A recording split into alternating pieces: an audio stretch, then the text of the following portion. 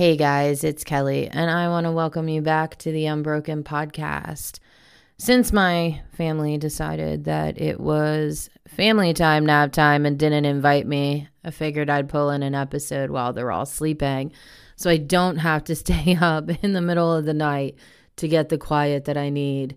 And you know what? Magically, I didn't realize exactly how awake my cats are at night and how asleep they are in the daytime until right now. So there was a couple of topics that I wanted to talk about. So I'm just going to dive right in. So this isn't like a 2-hour long episode. The first thing that I wanted to discuss was basically about my last episode and talking about how I'm breaking down the ring. I didn't say this disclaimer in the previous episode. To be honest, I meant to kind of edit a little bit before I posted that. But I don't suggest that people start digging into sex trafficking rings and trying to find all the pieces. I was basically trying to say that I was looking into people that I personally know and finding out the different jobs to kind of give the perspective that this is how the sex trafficking rings work. It's not this big, huge conspiracy theory about a boat in the Suez Canal or an underground tunnel or the dark web and an app and a whole bunch of other things. Like, that's how close it is to you, and that they have jobs that are strategically placed throughout the community as a way to kind of make things easier for them. Like I said, their jobs complement the ring. I do not recommend sitting here and just reporting every single realtor. Not that I'm saying any of y'all did, but it's just, I wanted to make sure that that message got across. The ring that my parents are a part of and that I survived, I don't know how unique it is or if it is common, to be honest. I know that through speaking with other survivors that some of it is not unique. Some of it is very common. And they work jobs that you wouldn't think is a job that would be affiliated with sex trafficking. But they do it because, again, and I hate that I'm repeating myself like a 15,000 time, it complements the ring. So I just want people to understand that it really can be anyone. And that's the awareness that needs to be spread. Like right now, if I listed off every single politician that I can remember that I was trafficked to, it would not assist in taking down sex trafficking. And yes, the Ghislaine Maxwell trial is a big trial, but it's not the only way to take it down. Like, if she somehow is found not guilty, that the fight stops right there and that the government failed at ending sex trafficking. This isn't the be-all, end-all of sex trafficking trial. This is just one sex trafficker. And if she does go down, there's a lot that will come up in her place. We have to learn that it is everywhere, that it is people that are realtors, people that are locksmiths, people that are teachers. I mean, it literally could be anybody working any job. And, you know, my parents, they looked like regular, normal people. And they looked like they cared about their family. They cared about their community. And that's not just to the people around them. That was to me and my brothers as well. You know, when I came out with my story and everything, I had a conversation with my little brother because at the time we were still on talking terms. And he said to me, and I think he said it in one of the best ways I'd ever heard, it's not that I don't believe you. It's that I'm finding it hard to believe that our parents could be those kinds of monsters. And I think that those words are so awesome in describing why some people just don't realize the things that they do, because they can't believe that their family members or their friends or their child's teacher or their neighbor could be that person, could be that monster. And you've got to break that. You have to realize that if they are those monsters, you want to know it. You don't want to run from it. Me and my brother, we had a lot of tension because he was running from the fact that my parents were those monsters. And eventually he did come around, and thankfully he went no contact with them. The last I heard he was anyways. Me and my brother were not on speaking terms anymore for multiple reasons that I don't wish to share publicly. But my parents were the stem of that problem, because it's like, that's just how my parents are. They cause problems with everyone. They disrupt everybody's life. And I'll get into that in another episode. But when I was saying, like, we have to learn how the rings kind of work so that way we can start dismantling them, I don't mean let's go after every realtor. Let's check their business license and everything like that. But just keep your eyes peeled, because the realtors that I know that are part of sex trafficking rings, they are not practicing realtors. The lawyers, they don't practice law. In fact, the lawyer that I know of that handled the illegal adoptions, they don't practice law. Nobody even knows that they have a law degree, because they work in, and I'm not going to say the business, but they work in a business that doesn't require one. It's like literally the equivalent of being a cashier that has a law degree. They get their, I guess, credentials or licenses or degrees or whatever, and they kind of just don't live their lives with them, so people don't know they have them. So then that way it can be kept on the DL.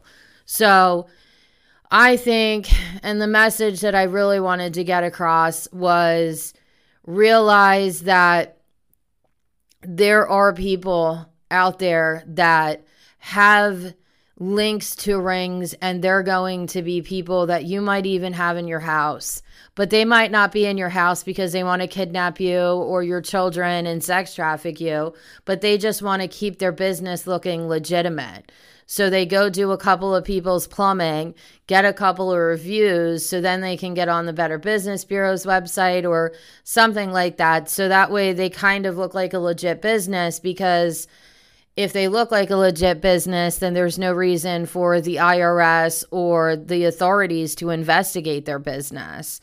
So just keep your eyes peeled. See if there's anything that's out of place. And if there's something that just feels off to you and kind of sets your gut off, don't be afraid to report it. Because like I said, it's better to be wrong and make a report than it is to be right and do nothing. And if you honestly believe that there's something going on, that's not making a false report. Making a false report is doing it maliciously. And I 100% condemn that. And you absolutely should never do that. I mean, I've been seeing some videos on TikTok where some estranged parents, like the absent parent, are using CPS and calling on the parents that have the custody as a way for revenge. And I've seen so many of those videos. I don't know how I got on that side of TikTok, but it's just, that is another reason that these sex trafficking rings are able to exploit CPS, because the caseworkers are so overloaded that, I don't really know what the screening process is to work for CPS, but I imagine that the more overload that they get from those kinds of calls and other bogus calls like that my parents did on me and do on pretty much anybody that crosses their paths, it makes it easier for the ring to infiltrate. CPS agent, like the agency, needs work. It definitely does, but they're not sex trafficking. The sex traffickers in the agency that work for the agency are. So, It's just, let's try to just get as educated as we can, figure out all the workings of the ring and how they work and the things that we can see. Because once we see them, they can't hide them. And if they're not hidden, then it's easier to bring them down. So it's like, just to give an example of what I'm trying to say is, I have a really good friend of mine, and she didn't really recognize a lot of things that were in her own personal life that were very big red flags about sex trafficking until she heard my story. We became friends and started talking. And just in that, she started to see the red flags and started to see how sex trafficking was close to her. And she made the reports and she did what she had to do. And she's a warrior, that woman. She absolutely is. I love her more than anything. And I'm so proud of her and everything that she's done and how much she's grown. And I feel terrible the things that she went through, but she handled it like a rock star. And that's kind of what my goal here is to tell how my parents' rings worked and how they act. So, and just the different things about that. So that way, hopefully people can spot it in other people. I'm doing some pre-recorded interviews right now because my husband has surgery coming up next week. And I wanted to show, I'm interviewing different people from different aspects. I'm really hoping that my friend comes on. He's a little embarrassed, understandably so. But I was friends with him while I was being trafficked. And I've had a lot of stuff come up and I've been talking to him about it. And it's clicking to him. And he's starting to see how many things he noticed that he didn't know that he was noticing.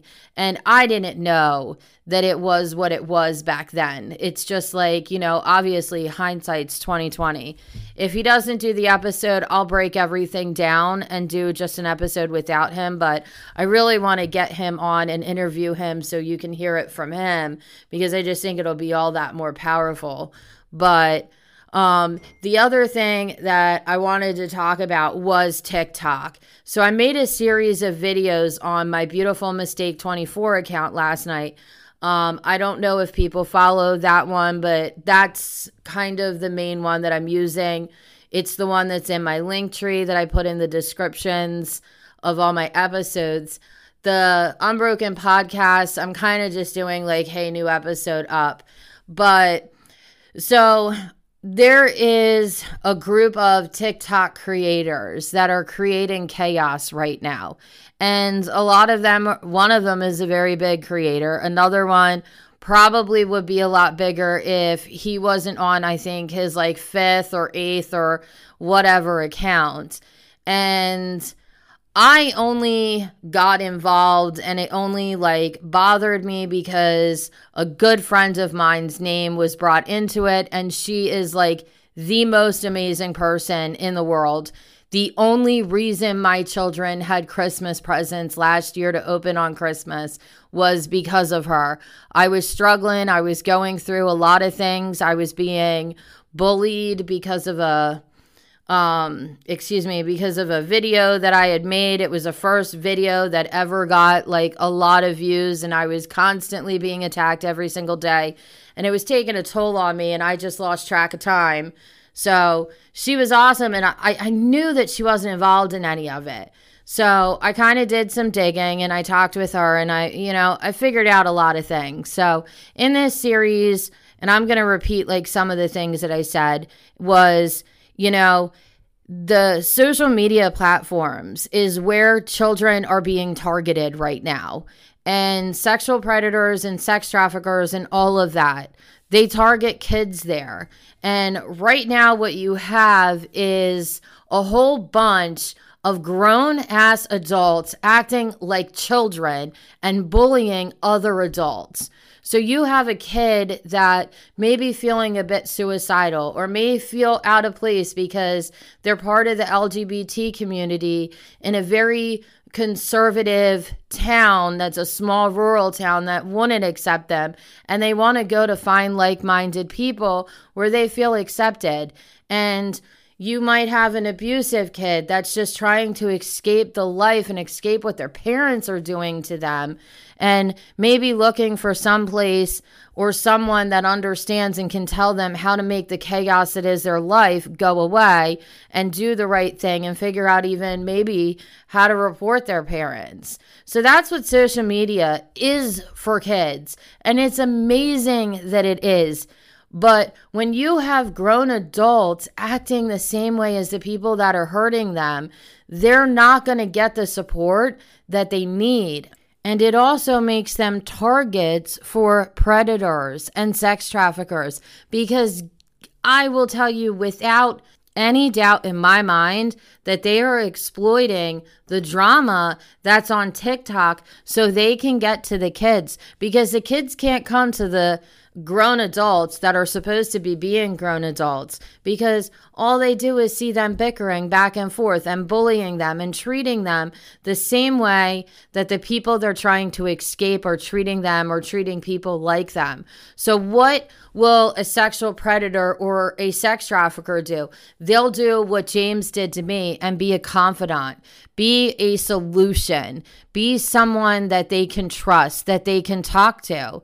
And then they work on them for months and months. And then guess what happens? They go with that person because they've built that bond. They've built that close relationship. And then that's how they're taken. Yes, kidnappings happen in sex trafficking, but it's not the snatch and grab. This is how it's done. It's through grooming. And it's was very prevalent in Ghislaine Maxwell's trial. In fact, all of them talked about how they were groomed. And this is how they do it. They become a confidant. They become someone you can trust. They become like an older sister or the cool, fun aunt that they never got to have. And they use that to get the kids to build a trusting relationship with them, to confide in them and tell them their weaknesses, and they turn around and they use it against them. And then that's how they get taken. So to all those big time TikTok creators that are sitting here creating chaos for nothing more than clout, what you're doing is you are helping sexual predators and sex traffickers groom children on an app where we actually have an opportunity to make a difference. We literally could be putting out information about grooming, and we could be protecting children. But instead, it's a bunch of adults acting like a bunch of kids, and you have to follow and love this person, and if you don't, then you're an enemy. And if you like that person, you're an enemy to this person because that person follows this person who follows that person, and that person did this and this. It is fucking chaos. And you know what? It makes me sick to my stomach, because I did a live once and I had a couple of kids in my live. I mean, they weren't kids, they were older teenagers. And one had come out that day to her parents, and I was looking up resources for her. I got suckered into playing some BTS, which drew in more. But I mean, these kids were great. And they were asking questions about predators, and they were asking questions about internet safety and things like that. Now, if I had been sitting there and just only talking crap about another TikTok creator because I wanted attention, like there are so many lives and videos out there doing, it wouldn't have been like this educational thing. And it wouldn't have been this good experience where kids actually learned some things. It wasn't a long live, but I enjoyed it and I felt good because, you know, I got to help somebody feel a little bit better. And I got to give some adult advice, and they got to hear it from somebody that went through it when they were their age. And we have the opportunity to do that. And that's not grooming. And I'm not talking about grooming kids. Like some people who say, let's get in contact with kids so we can teach kids. That's grooming behavior. This was done on accident. But we have the opportunity on TikTok to reach kids and to give them safety tips and to show them what predators look like. And some actually are, except they're doing it by being predators because they're preying on weaker people that don't have huge followings, that don't have a lot of people that will back them up. And then they create these lies about them. And then you have a whole bunch of people that support them and then go after these other people. And I actually heard someone make some threats to dox people, which is a federal law, by the way. So it's like you're actually the big time creator is the predator and is the groomer and has been a problem for a long time. I'm not going to say who they are, but I had it out with them probably over 1.5 years ago when they barely had any followers and they were too big for their britches then and they're way too big for their britches now. But you want to keep kids safe, and people ask all the time, like, how do we do that? So again, I'm going to add to the list of awareness. And I know I talked about it in another episode, but it's just become more prevalent that it needs to be said again. Stop making the safe space for children where we as adults have infiltrated it and made it our own. Stop making it such a toxic place and make it an educational place. Make it a place where parents don't have to sit and look over their children's shoulders and worry if they're getting groomed. Make it where kids feel like, okay, so here's a big creator that's part of LGBT. Maybe I can reach out to them and hear their story about how they came out, because they're pretty successful now and they're out in the open and they don't miss a beat. They don't care. And they've got all this support. I want that. So maybe I can reach out to them and find out how did they get that and get some good advice. Maybe a sex trafficking survivor like myself, I can make videos and a child that's being trafficked by her parents will feel comfortable reaching out and saying, hey, this is happening to me. How do I report it? And I'm able to give them some good resources. Like, we're adults now. Let's stop bickering. Let's stop fighting on a social media app and acting like you're more important than you actually are. Because most of you big time creators, like I've said before, if that app ceased to exist, you would too in a lot of people's lives. You are not a celebrity. You are not a nobody or an anybody, whatever the term is. You are just somebody that has a lot of followers on social media. You're nothing. Let's just be honest. And I'm just, like I said, this predatory behavior that is happening by the big time creators. Remember, children are watching that. And you're either teaching them how to behave or you are pushing them right into the arms of other predators that have very malicious desires and very malicious tendencies, and they're just not good people. They don't want good things, and they're exploiting you and your drama and your this, that, and the next thing, all because you're making it easier for them. And trust me, they're laughing at you because you're making their jobs easier. Sex trafficking works being hidden in plain sight, and the toxicity of social media, the conspiracy theories, and all of that stuff just helps them hide easier because your noise is louder than what they're making.